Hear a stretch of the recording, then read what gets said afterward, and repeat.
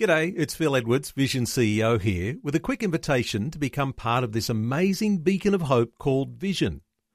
Together we can put our love into action to help people of all kinds build or rebuild their lives on the truth of God. Please consider the part you can play during our upcoming Visionathon appeal, remembering that it's your support that makes Vision possible, including this podcast. Life, culture, and current events from a biblical perspective. 2020 on Vision. As you know, 2017 is a significant year of amazing anniversaries, and that means a year of celebrations and of commemorations. In October, it will be the 100th anniversary of the charge of the light horse in Beersheba. Now, that saw the liberation of Jerusalem, a forerunner to the reformation of the nation of Israel. 2017 is also the 500th anniversary of the beginning of what's known as the Reformation. Well, as part of the significance of anniversaries in 2017, there is a special gathering that's coming up in October, one worthy of drawing attention to. It's called Melted Hearts as One. It'll be in Central Australia. It'll run over 3 days, October the 9th through the 12th this year. Donnie McGregor is a Crosslink endorsed minister and international coordinator of this historic gathering that'll be taking place at Uluru in October. Donnie's joining us for a bit of a preview. Hello, Donnie. Welcome along to 2020. Yeah, thank you for having me. Donnie, what is this gathering all about? Well, this gathering is it's a convergence, is probably the best way to put it, of people coming from 10 different regions across Australia, but that could be more.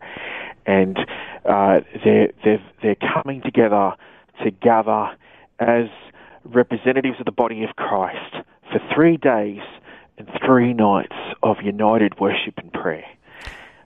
In one sense, are you saying to people, put some denominational tags aside, because this is going to be a 3-day worship celebration, Bible reading and prayer, and you'll have people coming from all different parts of the nation?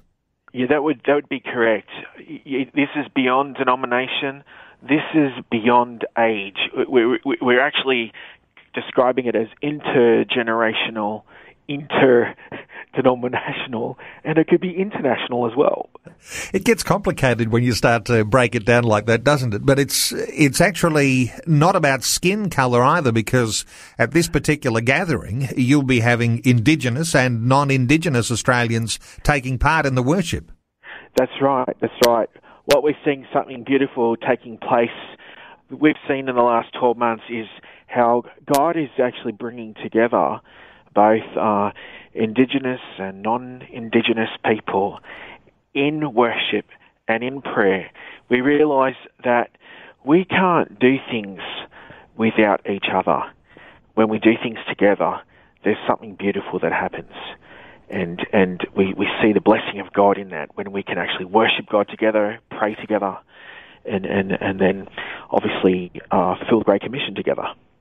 How significant the fact that you're having this celebration in Uluru, and there'll be Indigenous people and non-Indigenous people coming together for this worship time. How significant is it that this particular celebration is going to be really celebrated as a time when everyone is coming together and not looking at skin colour? The event is significant in itself, because for many people it could be a first time. For others, it could be a long time since something like this has occurred. But we're seeing it as an opportunity for us where we can come together as one to worship Jesus, and together we're actually being a part of history, seeing this land, this nation taking its place in terms of God's purposes on the earth. In fact, Donnie, you say that God adopts us into his tribe. When we're talking about issues of Indigenous and non-Indigenous Australians, this tribalism, we're all part of the one tribe, adopted into God's family. That's right. We were visiting Elcho Island late last year, where we saw an extraordinary move of the Holy Spirit. And when we were together, John 17, that whole chapter where we read about the prayer of Jesus, very strong words about his prayer was that we would be one just as he is one with the Father. And there was a number of challenges around, between families where there was a lot of cursing, and now something that really struck a chord was the way that we got welcomed and loved into the community there in Elcho Island. And it was like God used that to speak to my heart to say, these people understand adoption. And they adopted all of our team into their own tribes. And then God just spoke to me and he said, and I've adopted all of you into my tribe. And it was like bingo, the light switched on, and I realized just as God has used this whole custom of adoption, he has adopted us all. And now we're just part of one family, which is his family, and we're all brothers and sisters, and we have the same blood, which is the blood of Jesus. And if we could understand that and be able to function in that reality, that we don't, it's not, as you said, not about colour of skin, because and it's not about tribes, because we're all, once we accept Jesus, we're a part of his. And that overrides everything else, and it's a beautiful thing when you can realize, hey, we're all brothers and sisters, we're all one big family. We're one, we use the words in Elcho. They use the word mob, so in that context, we could say Jesus mob or fire mob. Yes. Donnie, you could have held this celebration in anywhere. You could have held it in Sydney or Melbourne, Adelaide, Hobart, Perth, Brisbane. You could have held it in Darwin, but you've chosen to hold this celebration in Uluru, and with a Indigenous and non-Indigenous focus here. How significant is it that you are zeroing in on Uluru, one of the most sacred places for Indigenous people? Yeah, it's the decision to go to Uluru was actually coming from out of a lot of prayer that was given as to where would be the right place, and we had a steering team actually formed together, or we call it an oversight team, and many people have actually sensed that there should be a gathering taking place at Uluru for many years, and it came down to when the right time would be. And earlier this year, a number of people got together, and we had prayed and sensed that October was to be the time. And when we shared that with when that was shared amongst other people, there was just a resonating in people's hearts, saying that this is the right time. And having it at Uluru, I was had the privilege of being in Uluru in 2006 with the Children's Prayer Network, and there was 300 children that had gathered to mark for the 400-year anniversary of the Fernandez de Queiroz prophecy, and that was a powerful event, and I have memories from those days where we had prayed in front of the rock, and there has not been a gathering of that scale since that time. So to have a gathering to mark 500 years of Reformation and the 100 years of the charge on Bathsheba is a significant moment, and to invite our Indigenous brothers and sisters, and including non-Indigenous, this is just a sacred moment, a special moment in time, where we can all come together and worship God together. Donnie McGregor, stay with us. We'll continue our conversation in just a few moments, but I don't want to miss the opportunity for giving listeners a website where they can find more detail I'll mention it again shortly as well, but it's generationfire.com.au. Generation Fire is the ministry that Donnie founded, that he leads. And you can get some details there about the Melted Hearts as One gathering in Central Australia over 3 days, October 9th to the 12th this year. Donnie McGregor is the Crosslink endorsed minister and international coordinator of this historic gathering that'll take place at Uluru on the 9th to the 12th of October. We'll talk some more in just a short while. We're getting something of a preview of a gathering that's coming up, and being such a significant year, 2017, coinciding almost with the 100th anniversary of the charge of the Light Horse in Beersheba and the 500th anniversary of the beginning of what we know as the Reformation.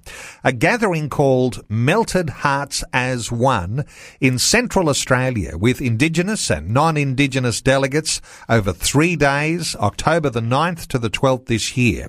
Donnie McGregor is our guest. Donnie, coming to some of the practical things that you'll do in 3 days of a worship gathering, what are the primary focuses for you? There's going to be a number of different things that are going to take place over the 3 days. One of those things is what we call a Bible reading marathon. Now, what that entails is basically the whole Bible is going to be read out loud, facing towards the rock. So we're going to actually have groups or teams of people who are going to read out loud every book of the Bible over a 24-hour period. While that is happening, in another location in one of the rooms, we have a space set up for 24-hour prayer. So it's not just the entire Bible being read, but there's actually going to be worship going up towards Jesus or towards God throughout the 3 days and 3 nights, and even through the night. So that's radical for some people. Yep. There's going to be other prophetic acts that are going to occur where actually some. There's a leader by the name of Ray Finn who's organising 3 or 4 people to ride on horses as a reenactment of that Beersheba charge, and so they're going to actually do that. I guess facing towards the rock as well. The significant thing about the Bible being read out loud is the fact that we're reading out God's Word. And we're speaking God's Word over one of the most sacred places in the nation. And some may see it as the spiritual heart. But we're speaking and declaring God's Word. We're speaking and declaring His promises. And we're believing that as His Word is being spoken, that it's going to release a significant blessing over the land. And as we're coming together, there'll be some sessions being held throughout the 3 days for Generation Fire as well. But a lot of that time we're going to be together. There's going to be items, prophetic dance. We're going to have David Stanfield who's going to be there. He actually teaches on the use of using banners in worship. So he'll be actually doing some workshops around that as well. There's just going to be so much happening throughout the 3 days. It's going to be an incredible time. I like what you say when you say there are going to be prophetic things happening. For a lot of Christian believers, to sit still and quietly is a dimension of spirituality. But when you've got banners waving, you've got Bible reading and facing the rock, you've got all of these different elements of practical and even physical acts of worship. This is a significant thing, and for some people that's a little bit confronting, but it'll be something that you'll be able to have everyone participate in. How important is the idea of participating in this worship when you come to the Melted Hearts as One gathering?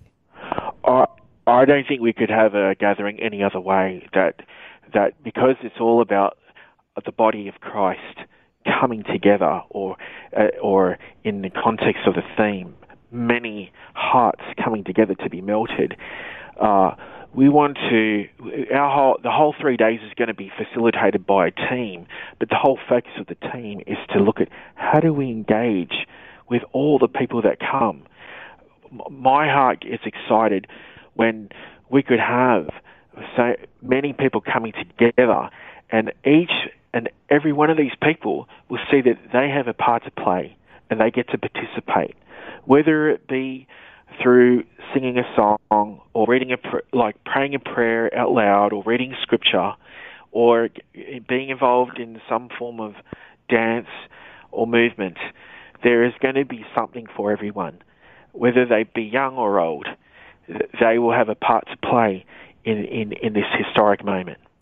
Donnie, you're talking about God's cooee call.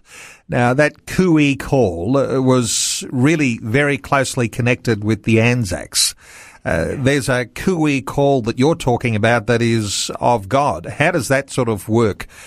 Calling forth like spiritual Anzacs. What sort of ideas have you got about that?